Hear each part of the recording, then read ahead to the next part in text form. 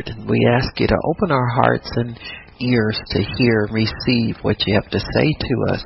Thank you, Lord, for everything you're doing for us. In Jesus' name, amen and praise God. Amen. So yesterday we started talking about the fact that we have not for two reasons. Reasons that we don't have what we are desiring or what we need even. And there's so many people out here that have needs and have no way to get them met. We are blessed and fortunate that we have God, because we always have a way to get our needs met. Could you imagine what it would be like to just not have a home and not where to go? You don't know where to go for shelter. You don't know where to go for to be fed, any of that. And that's really what many people have without Christ. They just don't have a way. And I can look at the parallel between homelessness and the exodus of people from the church. You know, you look at the fact that fewer and fewer people in this country call themselves Christians now, and there are fewer and fewer people who are connected in regular fellowship to a church. I know there's a lot of religious information out here, but it really is not the same thing. That life of sitting there listening to tapes or listening to live streams and all that kind of stuff is totally different than coming to the house of worship and submitting yourself to proper spiritual authority. Well, number one, you don't get growth if you're not accountable to anybody. You sit there and you can turn a message on and off at will. You're not really accountable to anybody. I think sometimes people use that vehicle of internet church and TV church as a means to keep themselves feeling, like when you're in a low point, you want to feel better. Let's see if there's some good message on television, and it's all self-controlled, and it has little to do with your spiritual growth. There's a lot of emotional component there. Feeling better is not the same thing as growing spiritually. It's not the same thing as having your faith developed, nor is it the same thing of understanding the call of God on your life and fulfilling that call. There's so much missing from that system. And so when we look at things like that and we think to ourselves, there's so many people who are missing it because they won't submit to God's system of how He wants to develop His people. What does He expect of His bride? What does He expect of His body? And He expects us to be under authority, number one. He expects us to be under church authority, and that is the fivefold ministry gifts. The pattern is the church. It is your regular attendance, and commitment to a local fellowship and one of the fivefold ministry gifts. So that system never changes. Jesus set that up while He was here on earth. And so that's never going to change. There's never an excuse. I hear people say things like, well, there are no good churches in my area. And I said, well, maybe God wants you to start one. But you'll never start one if you don't learn how to be submitted to somebody. You came up with all kinds of excuses. Sometimes that's God's cue for you to start praying for Him to develop a good church in the area. So if people don't want to go to church, they're certainly not going to be too inclined to pray diligently for God to set up something. And so we have all of these situations that help us to miss God's best for us and help us to miss what God is doing here on earth, and we'll suffer lack for it, and we'll get disconnected, I guess, from our ability to have God help us through the process of asking for what we need. And many times we don't ask for a number of reasons. One thing we listed yesterday was it's out of habit. If you're new at the things of God, your habit is not to ask. And so if it's your habit not to ask, you won't ask until you develop the habit. And one of the sins involved there is the sin of pride. You think you can do it without God. You think you don't need His help. You've always been able to get what you want, one way by hook or by crook, and you want to continue to do that. And that's really what people like. They want to give less and less authority to God in their lives and can obtain more control themselves. But you don't understand that once you've been born again, and I'm talking about believers here, somebody in covenant with God, once you have been born again, certain doors do close to you. That God won't let you give your salvation away. So you can only go back into the world so far. The other thing, too, is more obstacles come to you because of who you are.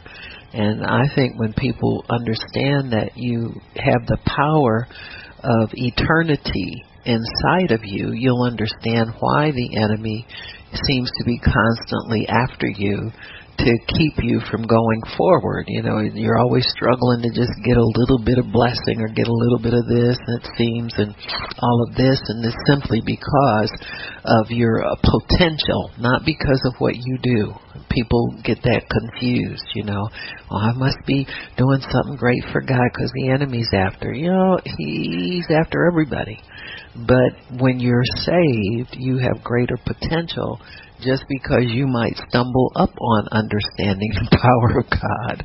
You know what I'm saying? One of those faith accidents they talk about. And so he can't risk you finding out the things that will make your faith work well. He can't risk you finding out the power of God and what it feels like when you finally do lead somebody to the Lord and you see them grow as a Christian. He can't risk you finding out what God will open to you if you're faithful in your giving. He can't risk that. And so he goes about seeking to devour people and keeping us from stepping into that arena of total submission to God, where we're satisfied with God as our source. And we don't need to stay outside of God's covenant where we're free to help ourselves all the time and we don't have to think about getting anything from God.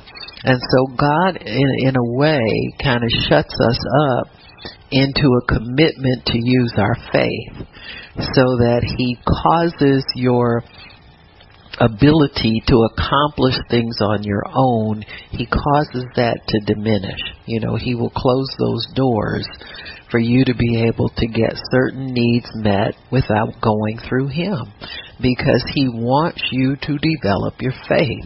He wants you to see what it's like to really live the way he wants us to live.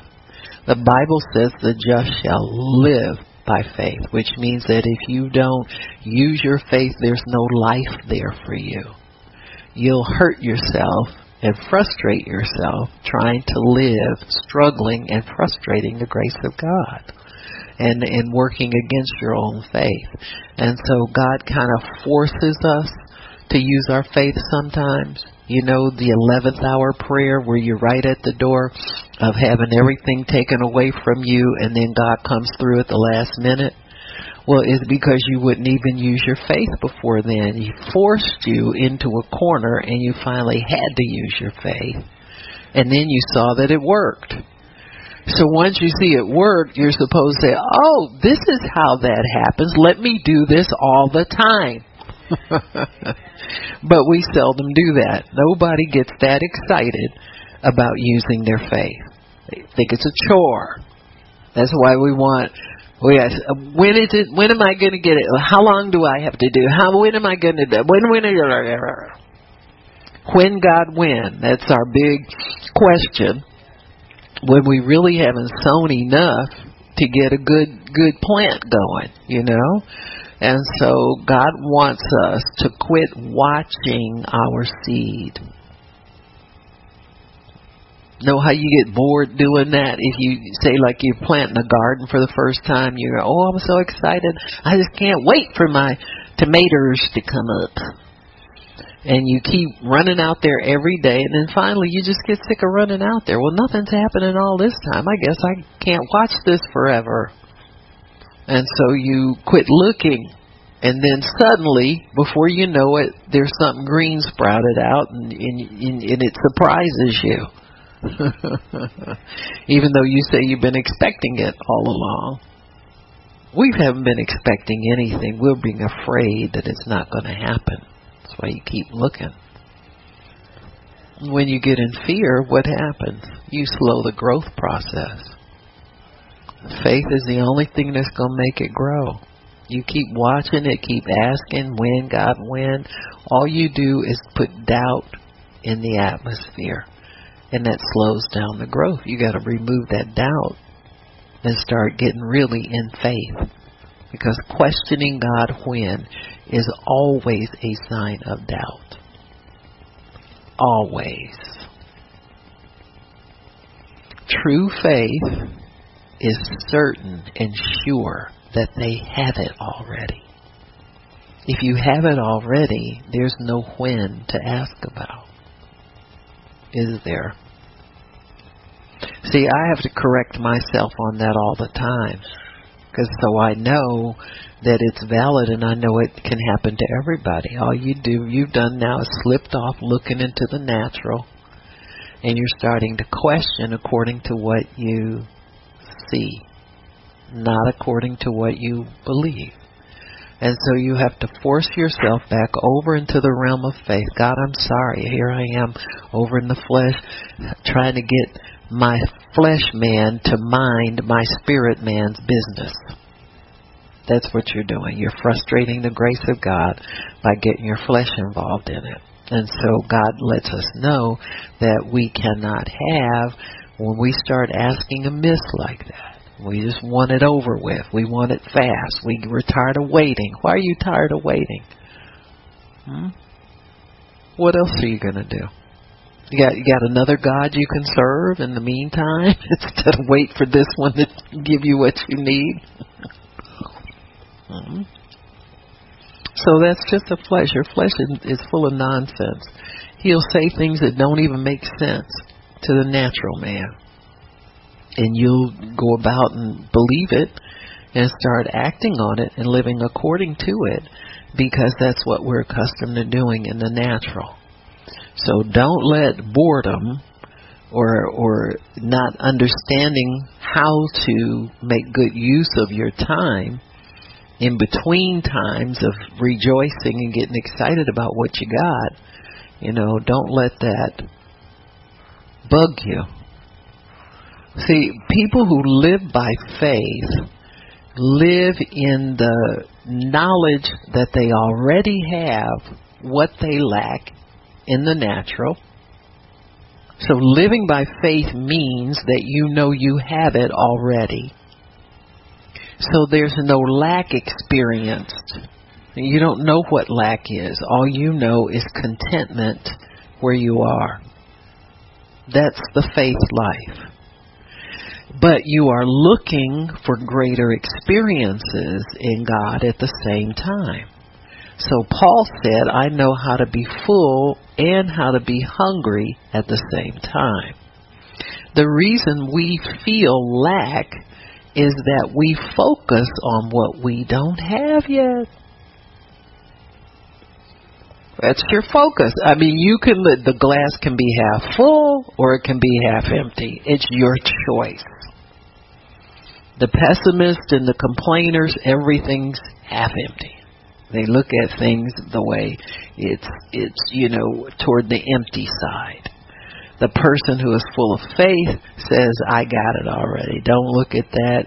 It doesn't have to be half anything. I have a full glass at all times because I'm believing God for things He has promised and He will deliver. If you believe He will deliver, then you don't have any half full or half empty anything. Everything's full all the time. And you are looking for greater adventures in God. I am full. I have had more than enough. I know God's going to do this for me. I have full confidence in Him. He is a faithful God, and I know that it will come to pass because He will bring it to pass. And this is how we must live if we're going to live as faith people. That's the way faith people think and the way they live. They don't focus on what's not here yet because they see it already here. It's here. Now, what do you do if you don't think like that? You make yourself think like that. Get in the Word. Meditate on the Word until you have washed all doubt out of your soul. It has to be washed out. You can't just replace it with some happy thought. And I'm just going to think positive. I'm not going to think negative. You've got to renew your mind. There's a spiritual cleansing that comes into your soul when you meditate on the Word. It just does. That meditation causes that Word to cleanse your soul in such a way that you are a new creature. You got me? You are not the old person anymore. And so don't help the devil by, he tries to resurrect the old man all the time. You'll be looking into the realm of the Spirit and being satisfied with what you just read in the Bible, and all of a sudden he'll come up and say, well, what about this? Did you look at this lately? Huh? Why are you living in denial? This is real. I remember people, when you would speak that you were healed already. And, people who call themselves faith people would say, well, you don't have to deny. You have to make sure you're not in denial. No, I'm in faith. Because I'm denying that thing is real to me. What's more real to me is what God says.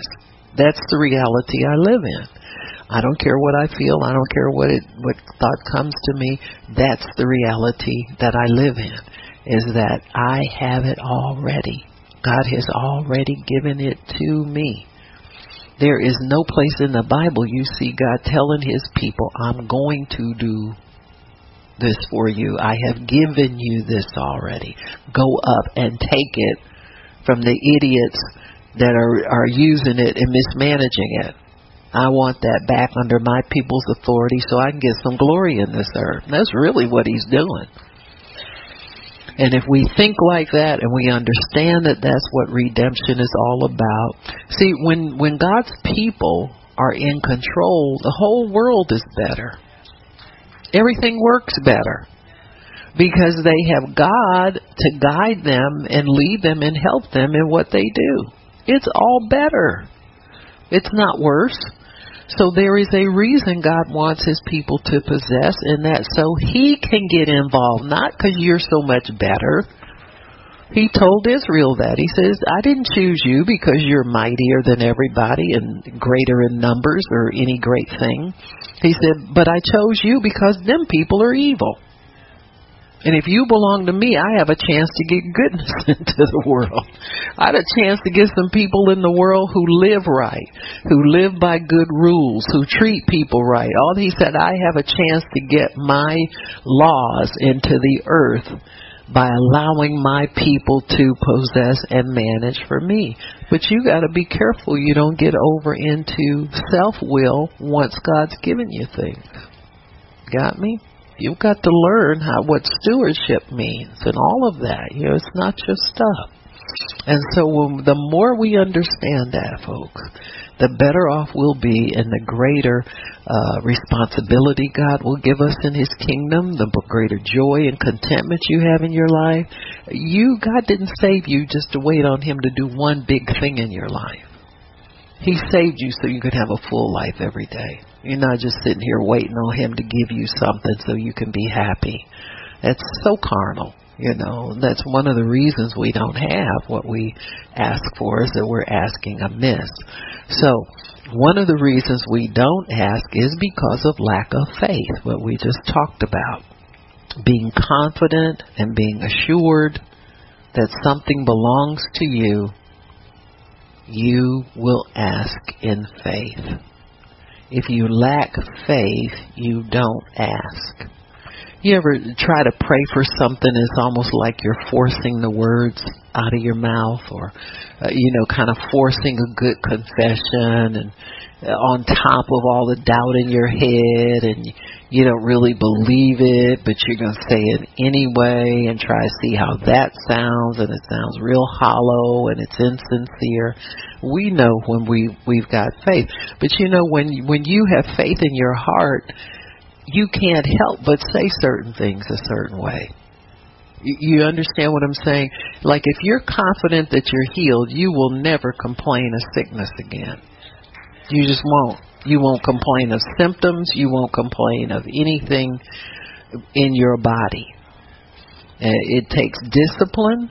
It takes concerted effort, and it takes meditating in God's Word to make you do the right thing with your thoughts and with your heart and with your mouth, but you can do it. The Bible says faith speaks like this. What you believe in your heart, you confess with your mouth. If you believe in your heart that you're sick and there's no help for you, you will say that. But if you believe in your heart that you are healed, you will say that. And so you have to make sure that you fill your soul with the Word of God. You got to fill your heart with the Word of God. You got to study and meditate on the Word. And you got to get out of this mentality that your pains mean something.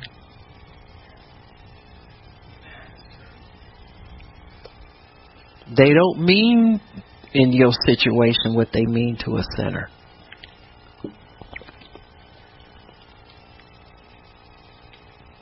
Especially if Jesus carried it already. He took your pains already. So your pain doesn't mean anything.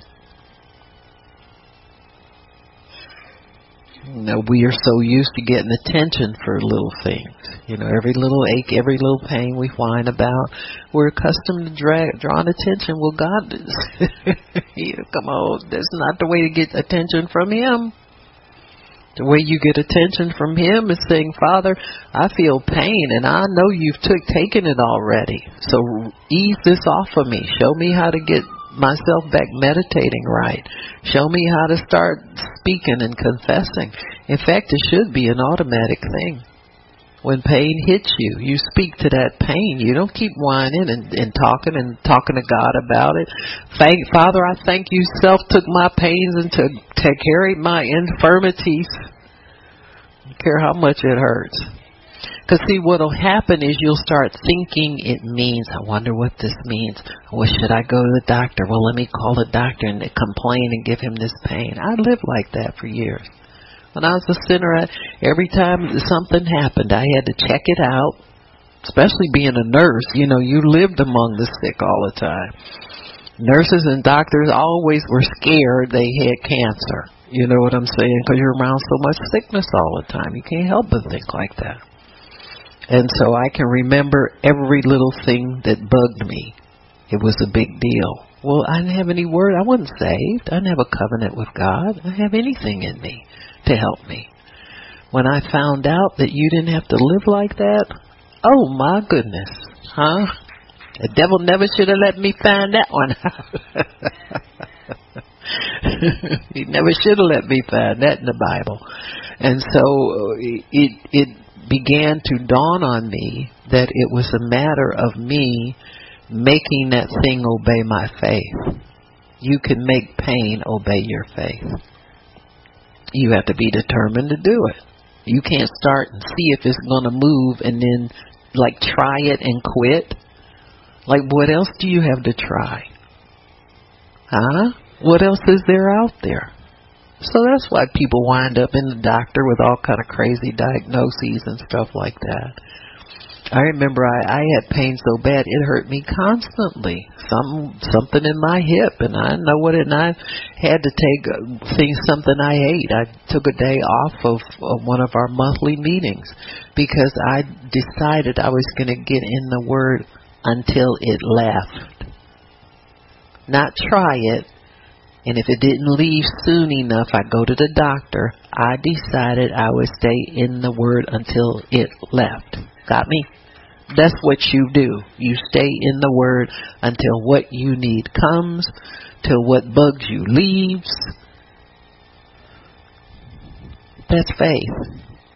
Faith is not trying stuff out for a minute, and if it don't help, you go back to what you were doing before. It's a commitment to stay with the job till you get the job done. So lack of faith keeps us sometimes from asking. It's just not readily in us to ask. And so the way God helps us sometimes is with the prayer of agreement. Because agreement will always bring you what you desire, even if your faith is lacking.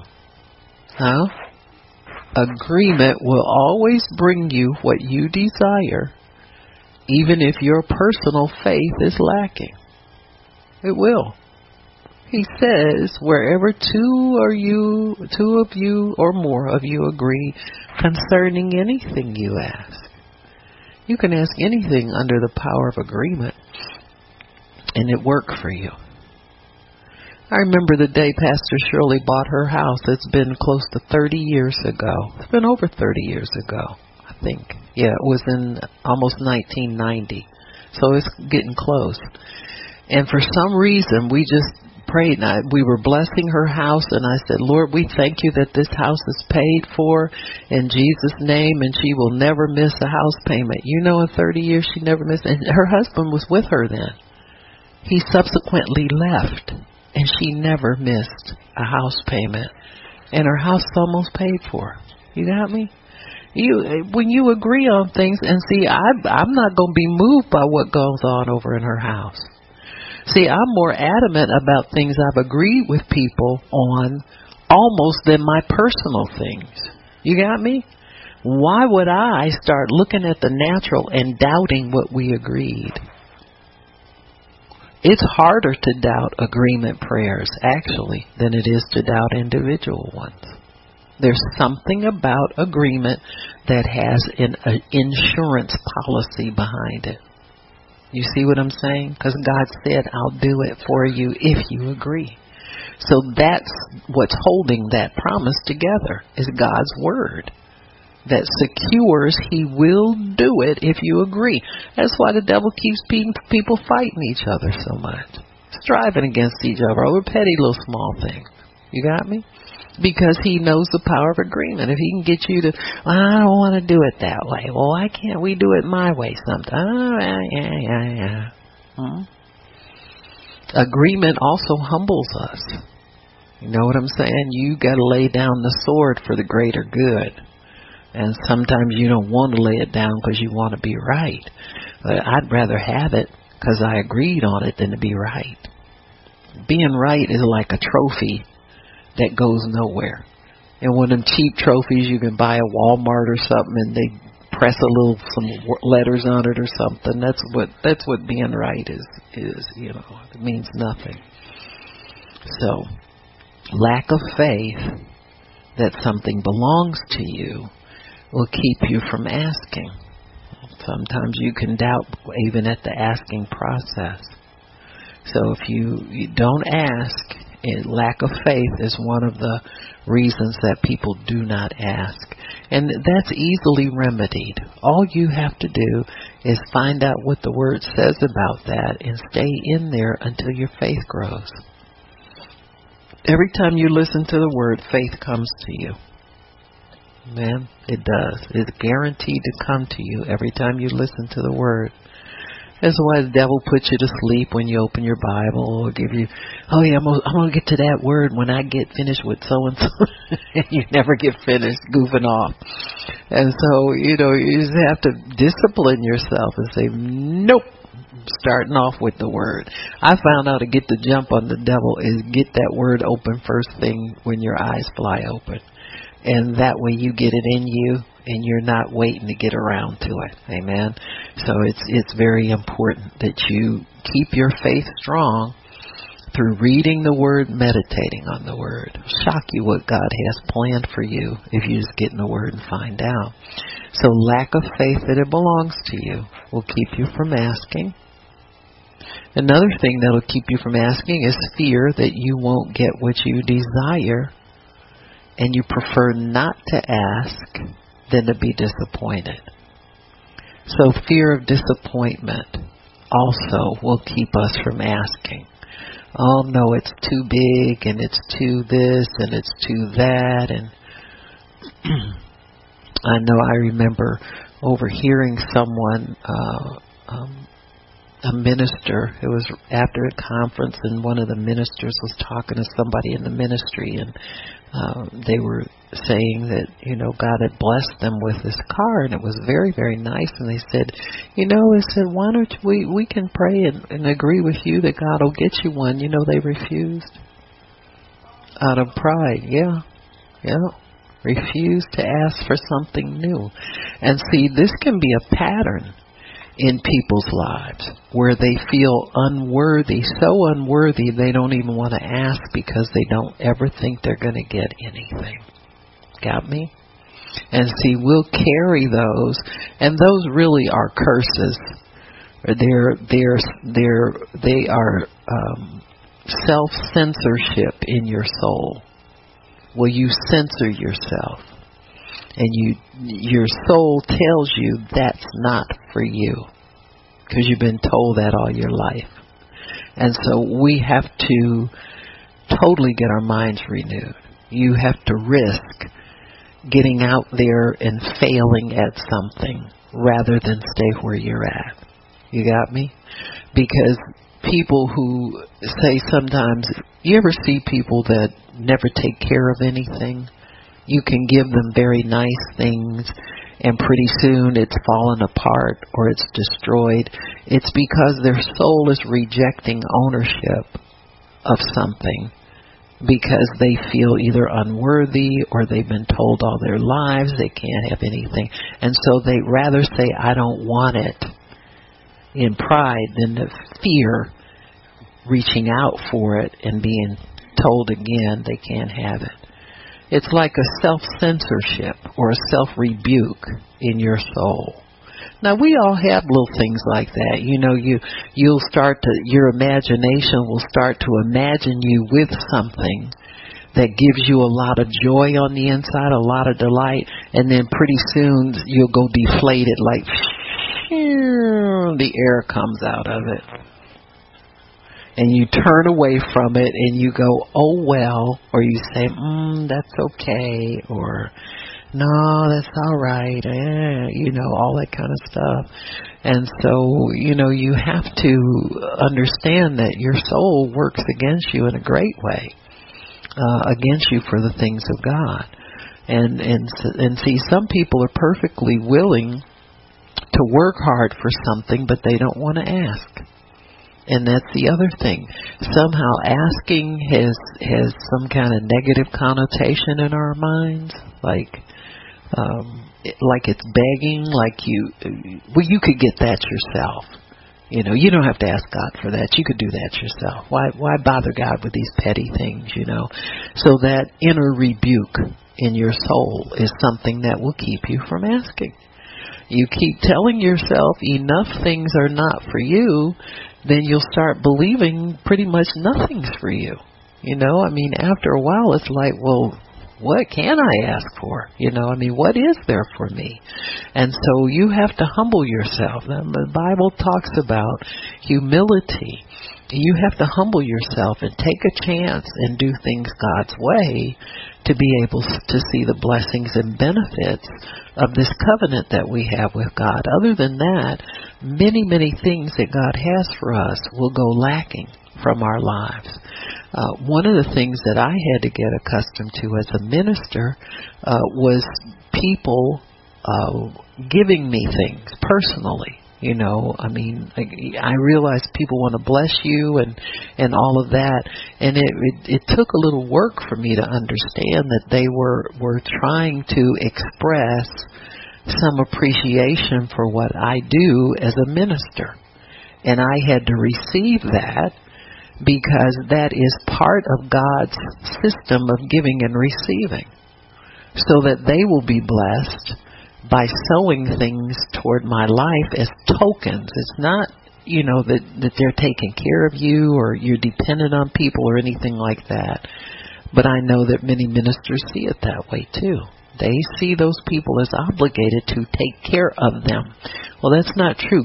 God takes care of you. God has always got to be your source. You cannot overlook God and see people as your source. You have to see God as your source, and He's using individuals as channels, part of the way that He cares for us. There's so many ways that God does care for us, but that's part of the way that He will care for us. And so I had to humble myself and understand that I couldn't refuse when people would offer to do kind things or people would offer certain things. I could not refuse those things, that there was grace to receive it if I would humble myself. He gives grace to the humble. So there's grace to receive what people offer you because God has given us that grace. I know people will call to donate things to the church. I seldom refuse unless I really, really know we can't use it and don't have room to store it. But I will offer to find somebody who might be able to use it, you see, and not shut off a source of blessing in somebody else's life because sometimes they know you and they know you as a minister and they know they can approach you and they care about whether or not your needs are met. And so there's a lot of godly caring in these situations that we don't want to shut them off and act ungrateful or abrasive or anything like that. And so we have to understand that part of asking is the humility aspect of it on our part. We have to humble ourselves to God as our source, and then you have to receive it however God sends it. And this is the other thing that gets people in trouble. When people say, well, I want this or I want that or I want that, they often think, will God send me the money to buy it? And oftentimes God will go a different route. Like He might have, say if you're praying for a car, you want a decent car to drive or whatever you want, God might have somebody just give you a car. Somebody who really wants to bless the saints or something like that will give it to you. And you have to have the humility to receive it and say, God, this is an answer to my prayer, instead of, well, I really wanted this over here and not this right there. And so what God is trying to do is break chains of control off of us so that we will begin to trust Him as our source. Got me? And there are many things like that God will do for us to get us to trust Him as a source. I know some of the things that I've experienced in life I've been introduced to through giving. Like sometimes I'll get something from somebody and I said, I never would have bought this for myself, but I really like it. You ever done that? Just a new experience out of nowhere because you humbled yourself to receive something from somebody. You don't know what things God will open up to you in life to make your life more interesting instead of the boring stuff that you always get for yourself. The white shirt and the black shoes. Anybody can do that. It takes a creative God to get you flowered shoes to go with your black dress, for a thing. You understand me? I mean, God will do new and unique things sometimes with your faith. Your faith can create things in a different manner than you ever thought needed to be created. So, well, that went over big. That's okay. I'm going to keep going. But we can't be afraid of new experiences. And your faith will bring new experiences to you. It's designed to do that. Create interest in a different type of utilization of your time, different type of understanding, things that are interesting and fun for you that you never thought existed before. Your faith will create all of that stuff if you'll use your faith. So God also, too, will give you what you want. Faith does not work on things you don't want. It only works on what you do want. And I don't mean that in a natural or carnal sense. I'm talking about things your spirit man desires. There are things that your spirit man can delight in that your awareness or your flesh man has no concept that even exists. You know, your spirit man can make you aware of those things and make life interesting for you. Many times I can trust God to say, well, God, I'm missing this. I've misplaced this or misplaced that. Holy Spirit, lead me to it. Help me. And before I look around, there it is right in front of my eyes. I try to keep constant contact with God like that. Now, most of y'all think, well, yo, lazy thing, go look for your own lost stuff. No, it's about developing my faith. I want to live by faith all the time. I don't want to live on my own. Don't you understand that? You don't want to live on your own. You've done that already. You're supposed to have traded that in for the life of faith. Now, you don't have to use your faith like I use mine, but use it for something instead of an ornament or a door knocker or doorstop, whatever you're using your faith for. But come on, let's get in here, because justified people live by faith. You should want your faith engaged in things at all times. The other thing that helps me with is having a reassurance that I am taken care of all the time. And I want to know that God is taking care of me 24/7. I hope you don't mind, but that's important to me. Now, I don't have to depend on man. I don't have to depend on people. Don't have to depend on anything. Got me? God will He'll always help me. I don't get stressed out about people coming and going and leaving and, all this kind of stuff in the ministry. That does not stress me out. It used to bug me. I used to think, well, what's wrong? Nothing's wrong. People just doing what they want to do. But God keeps His work going. You got me? There's nobody here that's expendable. That isn't expendable. Everybody is. Everybody can be replaced. And so just as people keep moving here and moving there, God brings more in. Why? Because we live by faith. I always have confidence. God, until you tell me you don't want me to do this anymore, I'll be here. You understand what I'm saying? I'll be able to do what and I have fully persuaded that I'll be able to do what He wants me to do. You got me? And you can too. Your life doesn't stop because somebody decided to go do something else. It never does. And so you will be here. Honey, when the last person leaves your place of employment, you can keep that place open if, they'll have something for you to do if you believe God. So your faith can do that, folks. You don't have to fear that you won't get what you desire. I see young people, they're afraid of relationships. They have more fear than faith going in some of these situations. Oh, well, I'm praying for a husband. No, you're not. You're not. Because you don't act like you're preparing for. You understand what I'm saying?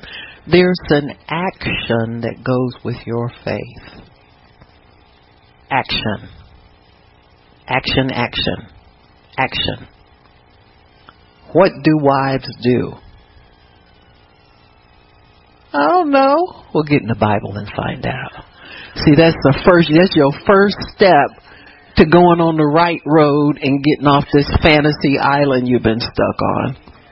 Huh? What does a wife do? Oh, submit to husband. See, they don't want to hear that. Submit to husband in fear of Lord. Oh, what does that mean? Hey, you've got to find them scriptures. Understand what they mean. Well, how do you prepare yourself? By submitting to every other authority that's over you. I can't stand my boss. He mean. You're not ready to be anybody's wife.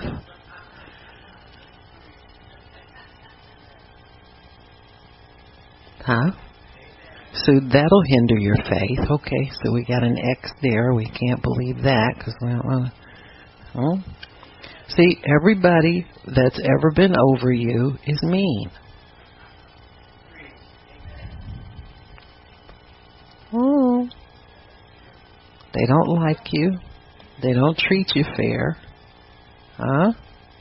How are you gonna get married to somebody? Well, I would love my. No, you won't. You be sitting back on wherever you came from, day 2. That brother get up and be looking for some grits for breakfast and greens for lunch or fried chicken at dinner. You'd be ready to jump out the window. Well, I didn't get married to slave.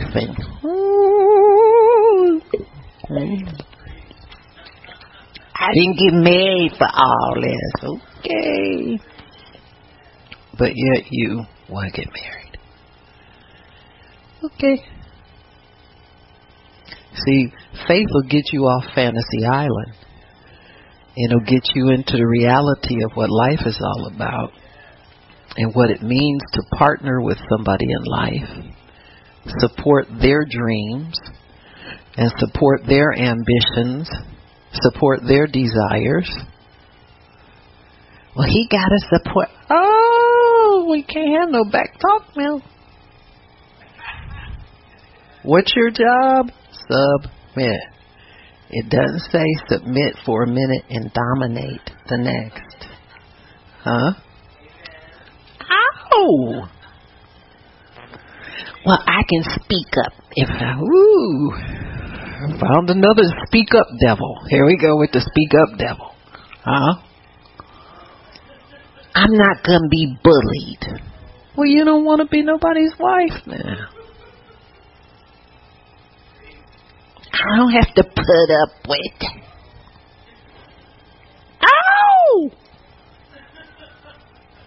Ow! We're getting 50 lashes here and there.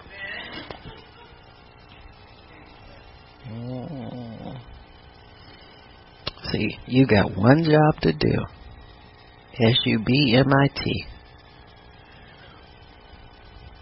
To say nothing about reverence and respect. Ooh. Well, he got to respect me. Oh, boy, here we go again. Right.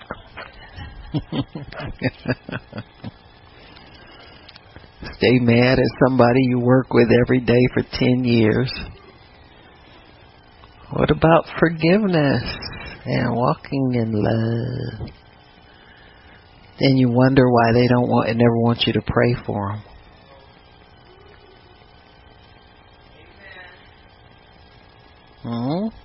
They scared what power you gonna pull down in their lives. Huh? So, see, there's a lot to this faith business, and there's a lot to this business of asking. And my feeling is that if you ask in faith, all this other stuff is cleared up. Because if you're afraid of submitting, if you got any fear of man riding on you at all, God is not going to bring you somebody. Now, I'm not saying you won't get married, but I'm saying God won't bring you somebody. So if you want somebody, that's right. If you want somebody that God brings, you're going to have to get in the God kind of faith for that. Many times people get in faith when they finally get tired of struggling against what they don't want. Okay? When you start talking about wanting something from God, you don't go to God with, you don't want this and you don't want that. He doesn't work on negative faith. He works on word faith. And word faith is not negative. If you read the Bible, God says, I will bless you with this, that, and the other. He doesn't say, I won't give you this. He says, I will give you this. The won't gives aren't even mentioned. You got me? So you don't go to him with, I don't want this, I don't want that. You're not showing faith in God. You're accusing him of setting you up for failure when you do that. When really you've set yourself up for failure with your own thinking. You're scared of everything. Yeah, well, all you have in your mind is what you've listened to all your life. From the goofy people that never know how to get along with anybody. Now, you'll have people that are married and preach against it to you. Don't do what I did. Or they'll always quick to counsel somebody who's married to leave their marriage and they stay with their husband for 50 years. Running them over with the wheelchair in the nursing home, but they still together.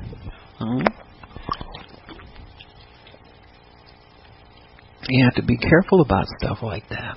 So you get your faith from God in his word. He starts to inspire you and get you to desire what he has for you. And his word, the same word that tells you what you have coming, will take the fear away from you. So when the fear is totally gone, then you can step into the arena of faith and confidently pray for what you desire. People nowadays make too many compromises in their relationships. And when I say compromise, the things that are important to God get way down the list, and you start working on things that are important to you that really only last for a season. You can only stay happy with a spouse for so long, They start being themselves and you start being yourself. And then we get problems, So you have to put the things of God first and focus on those. What are the things of God? What's important to God? That you have a prayer life with one another. You don't marry somebody you can't pray with. And I mean real getting in the spirit prayer. I'm not talking about they hold your hand and wait till it's over with, that kind of stuff. But seriously praying. They're in the Word and you can discuss the Word with them. You can come into agreement on the things that you desire. All of the above. That's important to God, and it should be important to you. And so many times also we don't have what we need from God because we ask amiss. And that means that you want to consume it on your lust. James 4, verse 3, I think it is. You ask and receive not because you ask amiss, that you may consume it upon your lust. And God won't give it to you. Got me? Now you can go out and get it, but he's talking about getting it from God. God doesn't honor carnal prayers. He doesn't honor selfish prayers. He doesn't honor prayers like that. So when you ask amiss, you usually see yourself in comparison to others. This is where we get in trouble. We start comparing what we have with the couple across the street or the people down the road, or I'd like to be happy like they are. Well, God creates a happiness for you that's distinct to you and to what you need and to what you want in your life, and He knows what's going to make you happy. So He will create a happiness for you from the Word. You don't have to borrow happiness off the ideas of what somebody else has. He has something fresh and new with your name on it that's tailor-made for you and your life and what you're going to need down the road. See, when you're looking at every other person that got married and you not married yet, you start looking at that and you'll jump and you'll want to get, so okay, now we're married. Now what do we do? And so God had something made for you that if you would let Him inspire you and put that idea in your head and get it in your heart, then that will be something long-lasting for you. One of the great joys you can have is reflecting on how God showed you what you were going to do in the Word and how He brought it to pass after you prayed and you saw it blossom and develop into what God called you to do. I don't think there's any greater joy than having what God promised you, and you know you prayed, and you know you believed God, and you know you fought the devil, and you know you received what God had for you, and there's no turning back on it. You never have a doubt as to whether it's going to work. You never have a doubt as to whether it belongs to you, and you never have a doubt if you're in the will of God. And that's a great feeling. But so many believers just don't have it because their experience is mixed in with a lot of lustful stuff. Like, everybody else is married and I'm not married yet. I better get married. I better find somebody. And see, that's that rush, that push, that, all that stuff. It's no good. You will be disappointed because you'll look back and see, was I really sure? Was that God telling me not to do this? And don't get me wrong, God will fix it. If you believe Him to fix it, He'll fix it. But if you're one of these people that thinks if it wasn't God from the beginning, it can't be God down the road, don't be like that. But you got to see it through. You can't quit on it. You have to continue, and you have to fight the devil, and you got to get over in the will of God for both of you. So you usually, when you ask amiss, you usually see yourself in a carnal way, like comparing to others, seeing what others have, and then you want it. God doesn't need your neighbor's possessions to inspire you. He can inspire you just between the two of you. You don't have to see anything anybody else has. Sometimes we can only be motivated by sight, which means that we don't get in the Word enough. If you can only be motivated by sight, you have to spend more time in the Word. You have to be more motivated and inspired by God's Word. When you begin to stay in faith and in God's Word for things, you won't have to confess it. You won't have to find the right confession, the right words. It'll be automatically there. It'll just be in your heart and in your mouth. And that's where you want to get to, is in your heart and in your mouth. It's like when I was looking for the house that I had to buy. I looked for a house for a year. And I was looking every weekend. I was out there with a poor realtor. Poor woman, I felt bad for after a while. And Tony would go with us often. And she and Tony developed some kind of crazy relationship. He always go get down and crazy with somebody crazy. And they'd go in the house and the water wouldn't be on. And she would be laughing so hard. She said, I got to go to the bathroom. I said, well, the water's not on. I said, cut it out with him. It just was a mess. But, it just kind of dragged on. And I was getting embarrassed and not wanting to go anymore. And so I remember one morning just standing in the shower, and I told God, I said, God, just give me a house that's wonderful. And that was the first time I'd ever used that word, because I was busy looking for what was in the budget, not spending too much. I wasn't in faith. I was in more fear than I was faith. I'd never bought a home by myself before. That was one of the things. My husband was always there, and that made it a lot easier. He was scared and I was scared, and we put our two scares together, and we had that much faith, but we had agreement, and so we were able to accomplish a lot through agreement. But I can remember saying that word and thinking to myself, where'd that come from? Because I'd never used that word before. Because I'm afraid to, because I thought it came with a big price tag. Got me? Let me help you with something. If it comes with a big price tag, God can pay for it. You got me? He wouldn't put something in your heart that He couldn't pay for and He couldn't give you. And so I realized that I was shortchanging myself because of fear of spending too much, fear of not having money to take care of myself. All of those fears came from my natural side. And in the natural, and so you think you're living by faith, when you're married, but sometimes you're living out of the comfort of having somebody there. You got me? You depending upon that person. And so God had to shift my dependency from my husband over to him. And it wasn't comfortable sometimes, but I could understand what he was doing, and I understand why he was doing it. Because your faith holds up everything that God's doing in your life.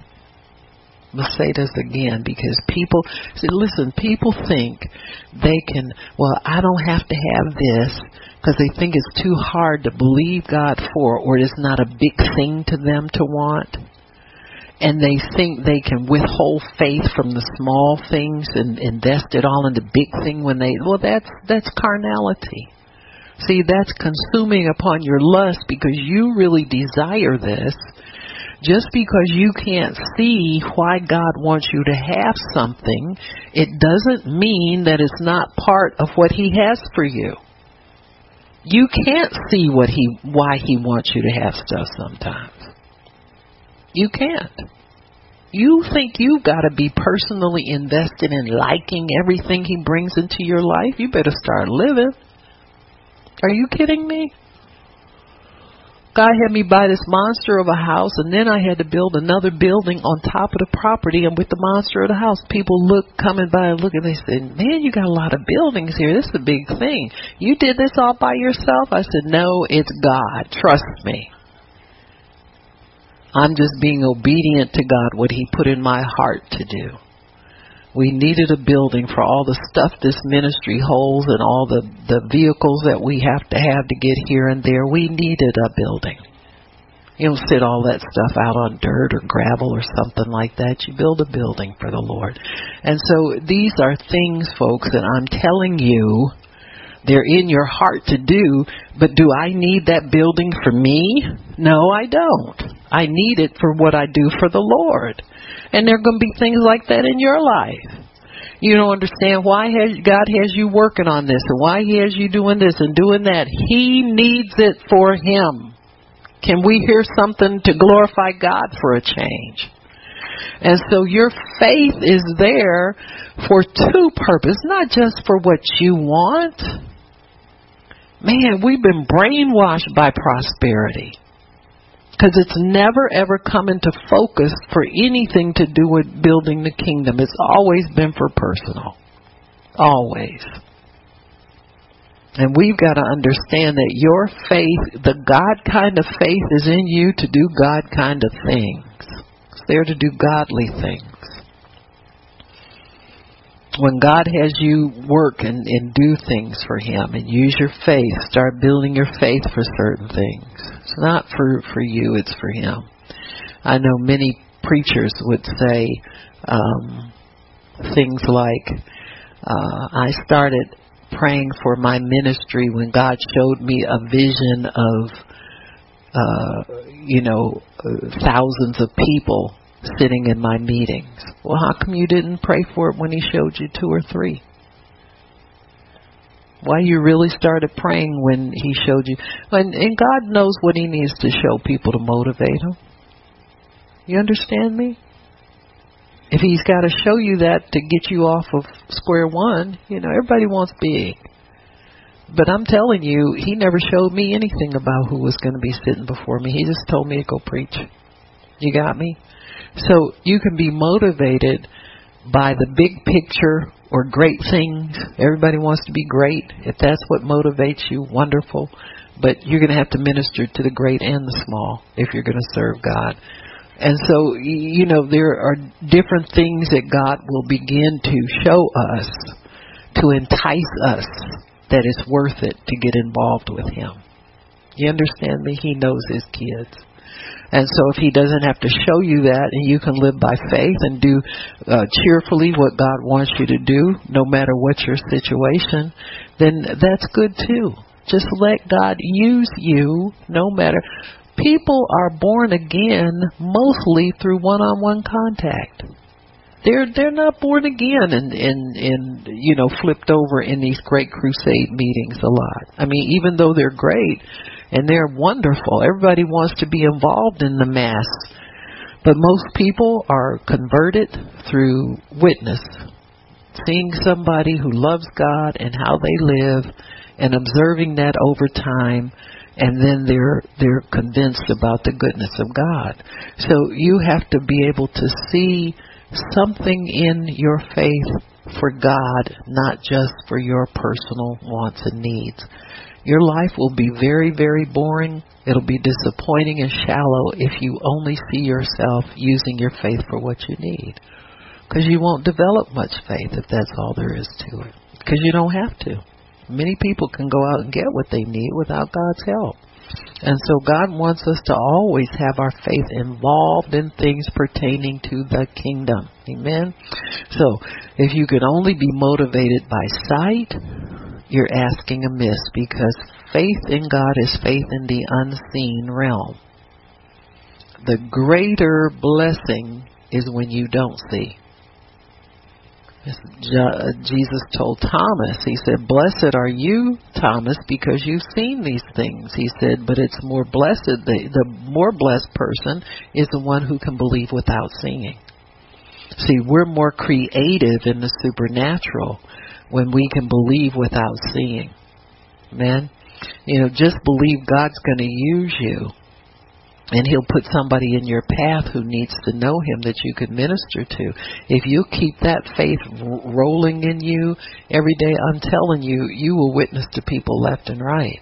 There'll always be somebody that God will use, and just stay open to minister to people. Stay open to do whatever God tells you to do. If He tells you to feed them, feed them.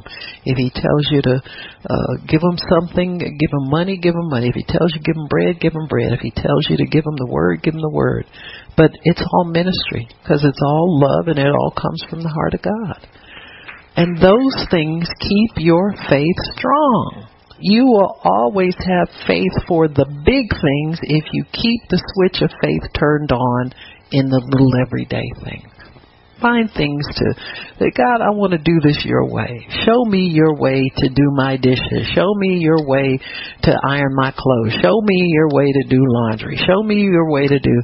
I've done that for years. People think it's stupid. Oh, you can just do, you don't have to do that. Shut up, you devil. I know what I'm doing. Amen. I'm keeping my faith in God strong so that if and when something bigger, quote unquote, comes along, I won't be scrambling and nervous and scared and worried and wondering. I'll be in confidence that God has it already, and go to the Word and get that strengthened. You don't just flippantly say, well, God's got it and I don't have to worry about anything. This has to be real. You got to cast that stuff down and allow your imagination to get full of God's Word so that His Word will come to pass. So how to ask in faith. Now, this is what you want. Number one, meditate on God's Word. Go in the Word where He directs you. Go in the Word where He directs you. It's good even if you have a scripture in your mind. Like, for instance, if you not feeling well, by His stripes we are healed. We all know that one. Go in the Word anyway. Go put your eyes on it. Go to Isaiah 53. Put your eyes on it. Start meditating on it. Ask God to make it real to you. Father, I want this Word in me. I want to believe this so confidently that I don't waver. Ask God for assurance that it belongs to you. You want to be sure. Then ask in faith and release it to God. Don't pick it back up again. Let Him then start to prepare it for you. And then feed your faith with thanksgiving regularly. So feed your faith with thanksgiving and worship until it happens. Just keep feeding your faith. Thank you, Father. Go back in the Word again. I like sometimes to feast on the promises. I said, boy, that's refreshing. That was good to hear. And then you go back and you feast on it again. If it helped you one time, it'll help you help you twice, help you 10 times. Certain times when I'm facing opposition, I'll go in the Word. I'll find some of the wars in the Bible where God defeated enemies. In the Old Testament, I'll go back there and read those things over and over and over again. I'll get those accounts of how God came to Israel's rescue, how they, some of the ones that you rely on, when you talk about God defeating Pharaoh because they held Israel in bondage, that's a good example of how when you're just obeying God, the enemy attacks you. But suppose you make mistakes and it lets the enemy in. Then you got to find some wars where God won those wars for people when they were at fault. Amen. Hezekiah started showing off all of the gold and silver in the temple to the Assyrian king. And that got him in trouble. They came back to claim that, and that's what caused that war.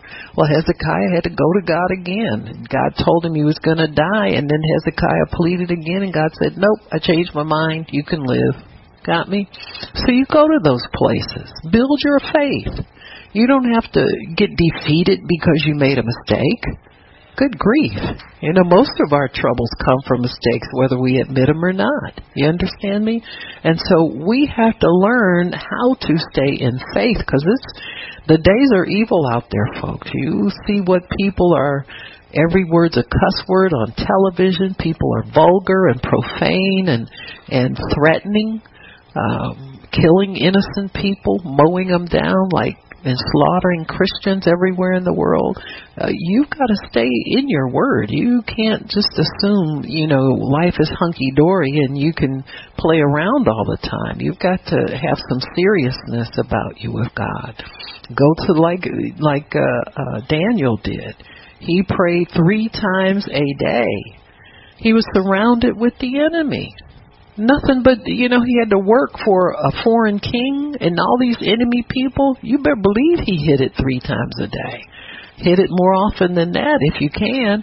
But I'm saying because the Spirit of God lives in you, you can take your faith with you all the time. You can meditate on the Word day and night. You don't have to depart from the Word. You can keep the Word in your mouth and in your heart. You can always be feasting on the Word and not be distracted by what's going on in the natural. There's problems everywhere, not just in your life. Look out of the window at your neighbor, at other people. But you can still have that sanctuary between you and God in your heart, because God will always be there. He's always feeding us, always helping us to thrive in faith, always healing us, completing us, helping us with everything. So, it's really amazing what God wants to do if we will ask, but we have to keep ourselves in a position of asking continually. Putting it before God. Father, I would like to have so-and-so and such and such. It would be such a blessing for me to be able to get X, Y, and Z. And oftentimes that's all the expression you need to do. Father, if it's for me, let me know. Just give me assurance. I want to be sure that this is what you want from me. Even if you get a prophecy, get some assurance get it confirmed. Let God give you that witness on the inside of you. Sometimes it's something that we've been wanting all along, and finally God allows somebody to speak it to us. That's your confirmation. Get yourself in gear to start using your faith to cause that thing to grow. And you can have a pleasant life. You'll have more than a pleasant life. It'll be rich and productive when you live by faith and understand how to keep your faith out there working for you all the time. Amen? Father, thank you for your word and for understanding. We thank you, Lord, for giving us instructions. So wonderful to be instructed. That means that it's for us. When you give us instruction, that means you want us to have it. So we thank you so much, Lord, for the great things you're going to do in our lives, great things you're going to do in our families, great things you're going to do with our ministry to the hurting and the suffering. Thank you so much, Lord, for what you're doing for us. In Jesus' name, amen and praise God. Amen, amen.